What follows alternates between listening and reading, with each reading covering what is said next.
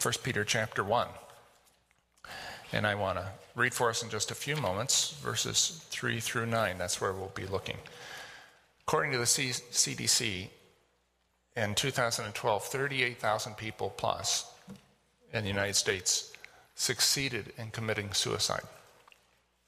Another 3/4 million people, 3/4 million people in 2012 were treated for self-inflicted injuries but survived. Among recent suicides was a girl named Gia Alamond. You may have heard of her. She was a model, reality TV star. She was dating an NBA basketball player. She had everything that people want: money, fame, the admiration of others. It wasn't enough to keep her alive. She hanged herself. You think that people with money and fame, people who have achieved their dreams, would want to live? In 2009, Kenny McKinley realized his lifelong goal of playing in the NFL. He was drafted by the Denver Broncos. The team is playing in the Super Bowl tonight. He played in 8 games. A year later, he shot himself. In 1999, Dana Plato, the teen star of the show Diff'rent Strokes, died of an intentional drug overdose. 11 years later to the day, her son shot and killed himself. In 1994, some of you may remember Kurt Cobain, lead singer of the band Nirvana, died of a self-inflicted gunshot wound to the head. He was, at the time, one of the most popular musicians in the world. He had a wife and a 2-year-old baby to live for. Wasn't enough. And I could go on. The movie director Tony Scott, the poet Sylvia Plath, Ernest Hemingway, Margot Hemingway, Dave Garroway, Ed Flanders. The list goes on and on of people who've made it to the big time, but when they got there, couldn't find a reason to go on living. And the list of those who've tried to end their lives is even longer. I mean, just some, to name a few: Halle Berry, named the most beautiful woman in the world; Elton John, the actor Owen Wilson, a 14-year-old Oprah Winfrey, the basketball player Jason Williams, comedian Drew Carey, Ken Griffey Jr., recently Michael Jackson's daughter Paris, and many, many more. People don't kill themselves because their girlfriends leave or because they lose their jobs or they get in trouble with the law. They kill themselves, or they try to, because they have no hope. They don't kill themselves because they got drunk again, but because they've given up hope of ever getting sober. In our society, guns kill way too many people, but hopelessness kills even more. Hopelessness is deadly. But hopelessness doesn't always drive people to kill themselves. Many people hold down jobs, they drive their kids to school, they go to the movies, they plan vacations, they carry on life as usual. But all the while, hopelessness stalks them like a wild animal. They can feel its presence, especially when they're tired, especially when they're still. And so they try never to be still. They go, go, go. They shop, they buy things they don't need, go to places they don't care about, take pictures they'll never look at, get addicted to painkillers and booze and porn, all because they can't be still. They sense that if they stop, hopelessness is going to pounce. So they keep moving. They stay on the go. When they remember 1 Thessalonians 5:17, they think it reads text without ceasing, and they do their best to comply. When they're in the house, the TV sets on. When they're out around town, they have the earbuds in. God says to us, according to the psalm, "Be still and know that I'm God." But they're afraid that if they ever should be still, they'll know that they are hopeless. Distraction is one of the chief symptoms of hopelessness. And we've made it into an art form, or perhaps a science. If you don't have hope, you need a shot of distraction the way a type 1 diabetic needs a shot of insulin. The more dependent a person is on distraction, the more serious his or her hope deficiency. If you can't make it through a day without constant distractions, your soul is in need of a cure. You need hope. Today we begin Bold Faith 3. This year's theme is Living Hope. It fits well with our latest sermon series, Kingdom Come. Hope is the air that kingdom dwellers breathe. They live in hope, to quote the psalmist. They look forward, they live forward, they work forward, supported by the promises of God. Hope's also a relevant topic right now here in Branch County. There have been a rash of suicides in our area during the past 6 months. So many of the people we know and love are experiencing profound hopelessness. A hopelessness that leads first to distraction and then to despair. Maybe you're even one of those folks. Hopelessness is a disease of the soul. Distractions treat its symptoms pretty effectively at first, but it requires higher and higher doses to keep it in check. Hopelessness can become distracted resistant, like an infection can become antibiotic resistant. Those rich and famous people I mentioned at the outset discovered that. They could still afford distractions, but distractions weren't working anymore. They were in stage 4 hopelessness. And apart from a miracle, it was going to destroy them. Thank God for miracles. He can give hope to people who've lost their jobs, who've lost their reputations, who've lost their health. He can fill dying people with hope. I've seen them. He's the God of hope. And we need to know him. St. Peter knew all about hope. He also knew about despair. He's a knowledgeable instructor in this subject. Let's look at what he says. 1 Peter chapter 1, verses 3 through 9. Praise be to the God and Father of our Lord Jesus Christ. In his great mercy, he's given us new birth into a living hope through the resurrection of Jesus Christ from the dead and into an inheritance that can never perish, spoil, or fade, kept in heaven for you who through faith are shielded by God's power until the coming of the salvation that's ready to be revealed in the last time. In this you greatly rejoice, though now for a little while you may have had to suffer grief in all kinds of trials. These have come so that your faith of greater worth than gold, which perishes even though refined by fire, may be proved genuine and may result in praise, glory, and honor when Jesus Christ is revealed. Though you haven't seen him, you love him. And even though you do not see him now, you believe in him and are filled with an inexpressible and glorious joy. For you are receiving the goal of your faith, the salvation of your souls. Peter opens the body of his letter by calling for praise to God. And he uses, I'd never realized this before until I was studying it this time, he uses exactly the same language, word for word, that St. Paul uses in Ephesians and in 2 Corinthians. And that suggests that this had become a favorite way for the early church to talk. The genesis of the early liturgy of the church. But Peter isn't just tossing out some catchphrase. Praise the Lord, PTL. He tells us why the Lord is worthy of praise. God's easy to praise because he is so merciful. He has great or abundant mercy. God is quite literally the original bleeding heart. He doesn't treat people as their sins deserve. He's not an exasperated parent who says, if you do that one more time, young man, you're going to get it good. His actions towards us, even his judgments, flow out of his mercy. The same word that is here translated as great in the NIV or abundant in the King James is used elsewhere of God's love and of his patience.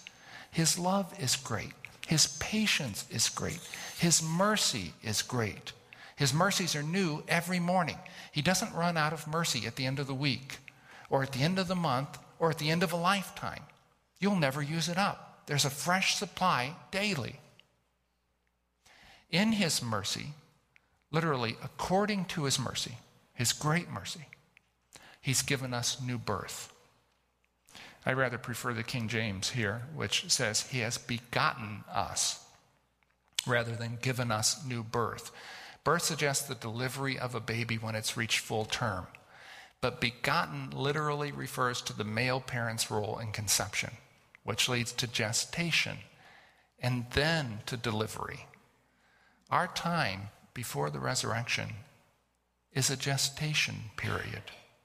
We are being developed. It's a critical time in our development. We're being developed, growing into our true selves by God's grace. We won't reach full term until the time of our delivery. Or to use more biblical language, until the time of our deliverance. The essential thing, though, about what he's done in begetting us again is that he's imparted to us a kind of life that we didn't previously possess. That is important for us to understand. God's children are not merely people who subscribe to certain doctrinal views or practice the particular form of religion known as Christianity. They are people who possess a different kind of life. It's a life suited for heaven. Biological life, the kind we received when we were begotten by our earthly dads and moms, isn't suited for heaven. It can't survive there.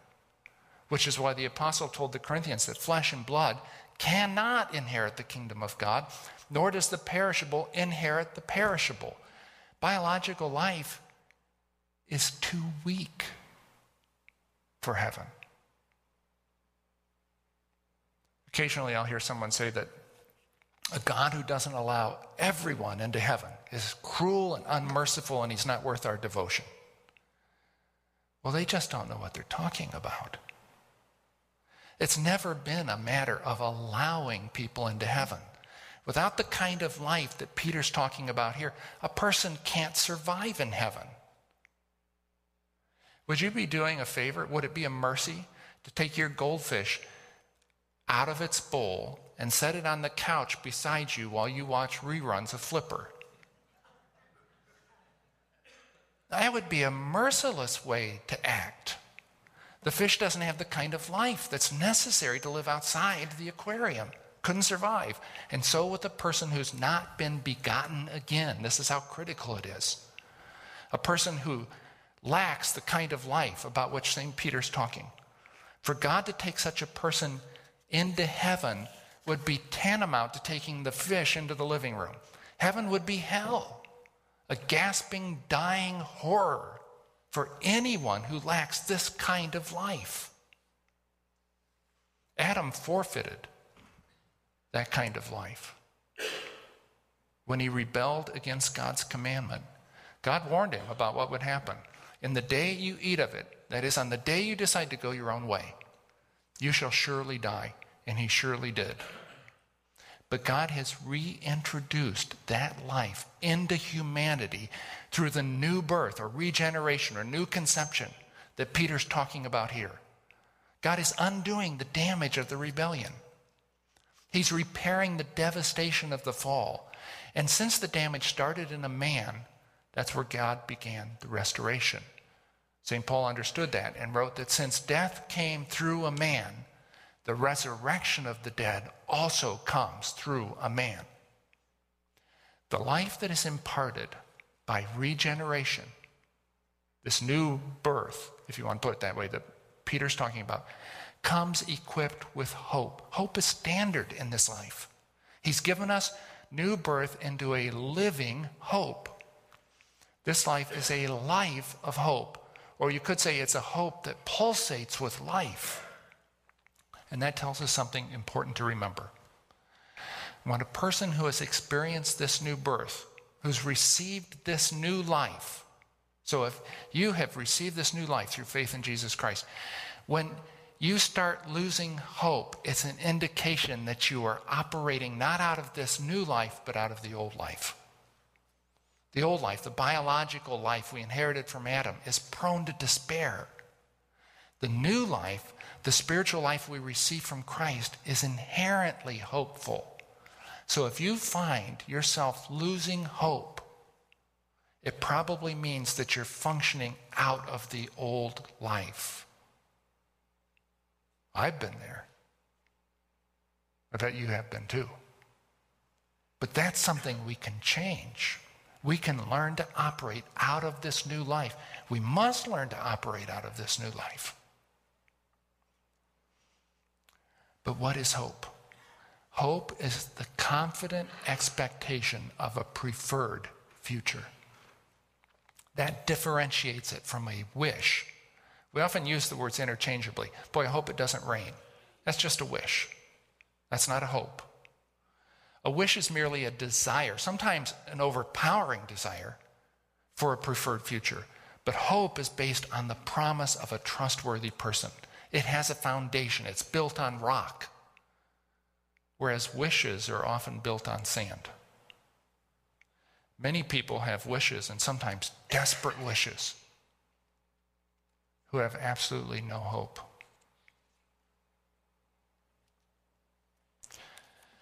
A wish proceeds from us, but a hope comes to us through the word or promise spoken by a trustworthy person. When God is the one speaking, hope is kindled in our spirits. And that's why it is so helpful to the life of hope to listen to God speak through the scriptures. Paul says everything that was written in the past was written to teach us so that through endurance and the encouragement of the scriptures, we might have hope. If you ignore the scriptures, you are making yourself susceptible to hopelessness. How does hope differ from faith? I think sometimes we get this confused. Faith is a transaction with heaven, a trust transaction between you and God. We actually choose to believe. We believe in him. Hope is the receipt of that transaction that's sent back to you. Faith is like what happens when your computer uploads to a website. Hope is like the cookies the website downloads into your computer. Hope is deposited in you, for lack of a better way of putting it, when you connect to God by faith. That's why the apostle writes, "May the God of hope fill you with all joy and peace as you trust in him, so that you may overflow with hope by the power of the Holy Spirit." Trust forms the connection along which hope is transmitted to the soul. People can have hope no matter what their circumstances. Whatever your circumstances are this morning, you can have hope as long as you're trusting God. You can be stabilized by hope. Even when the stock market crashes, even when the job application is rejected, even when the doctor says, "I'm sorry, but there's nothing more we can do." Hope is not dependent upon circumstances, but on God's assurances. We are regenerated into a living hope. And, that's verse 3, and verse 4, into an inheritance that can never perish, spoil, or fade, kept in heaven for you. God's children are heirs who have an inheritance. Inheritance is a loaded word in Scripture, loaded with riches. God promised the Israelites an inheritance. They could count it as their own, even as they wandered as aliens in a foreign land. They knew it was theirs. We too have an inheritance we can count on. That inheritance is described most often in Scripture in terms of a kingdom. We inherit a kingdom. After the last couple of months, that shouldn't come as a surprise. The author of Hebrews speaks of it as inheriting salvation. The Revelation describes it as inheriting the new creation.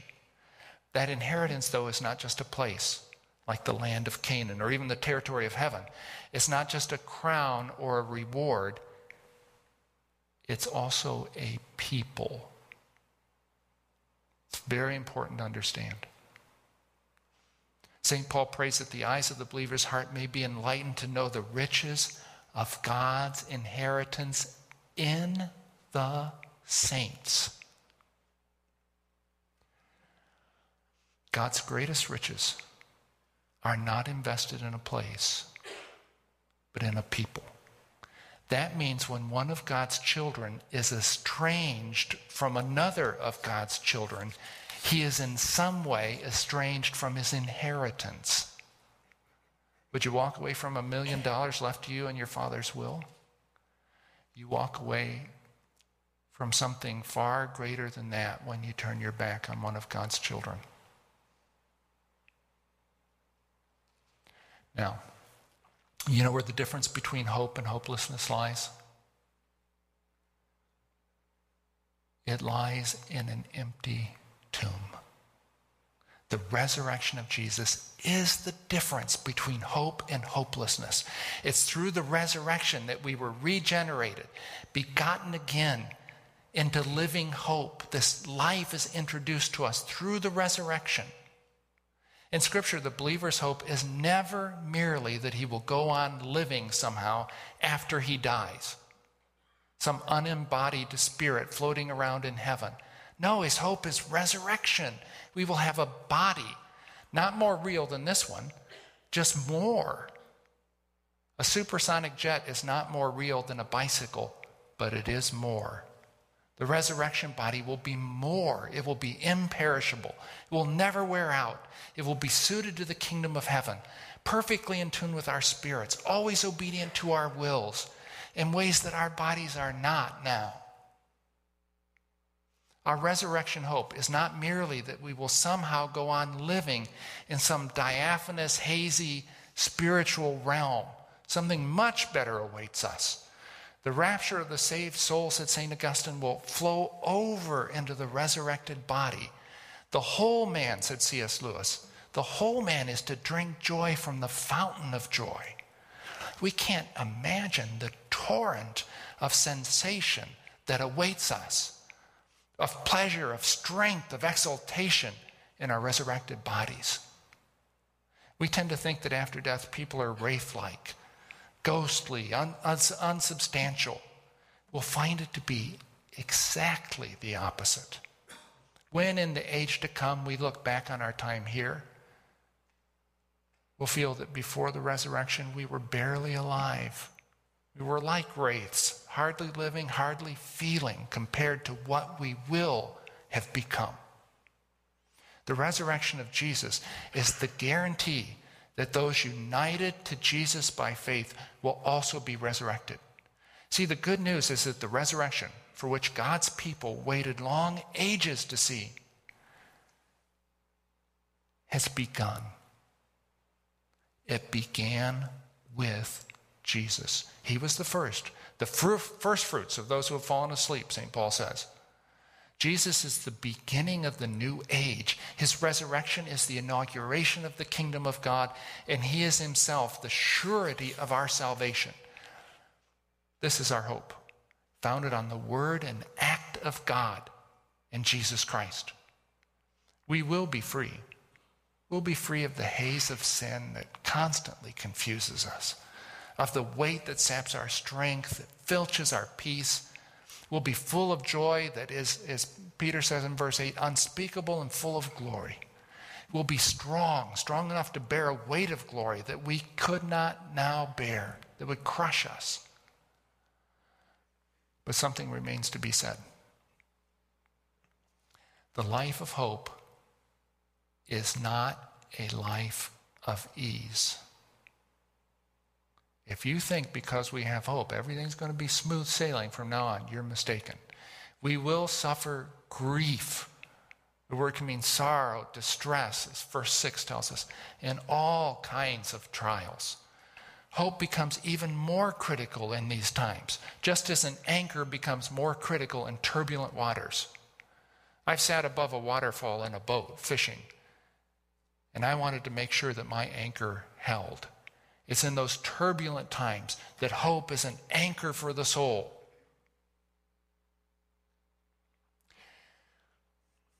As painful as they are, those trials serve a purpose. God allows them. They test and purify our precious, priceless faith to prepare us for the day when Jesus Christ will be revealed to praise and glory and honor.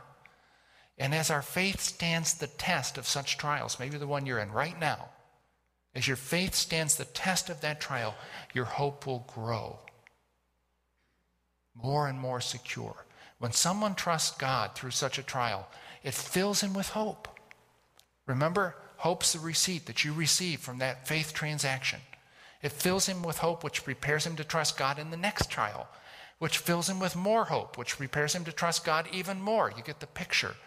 When that person carried upward in a cycle of hope comes at last to his death, his hope remains secure. His soul will cry out with Job, I know that my Redeemer lives, and that in the end he will stand upon the earth after my skin has been destroyed. Yet in my flesh I will see God. I'll see him with my own eyes. I and not another. How my heart yearns within me. Those are words of hope that came as a man trusted God in trial. And ours is a life of hope. Let's live it boldly. Let's pray. God, meet us now in this table. And where hope has flagged, Lord, come to us. Call us again to trust in you. And restore us after we suffered a little while. In the name of your good Son, Jesus. Amen. We're going to stand.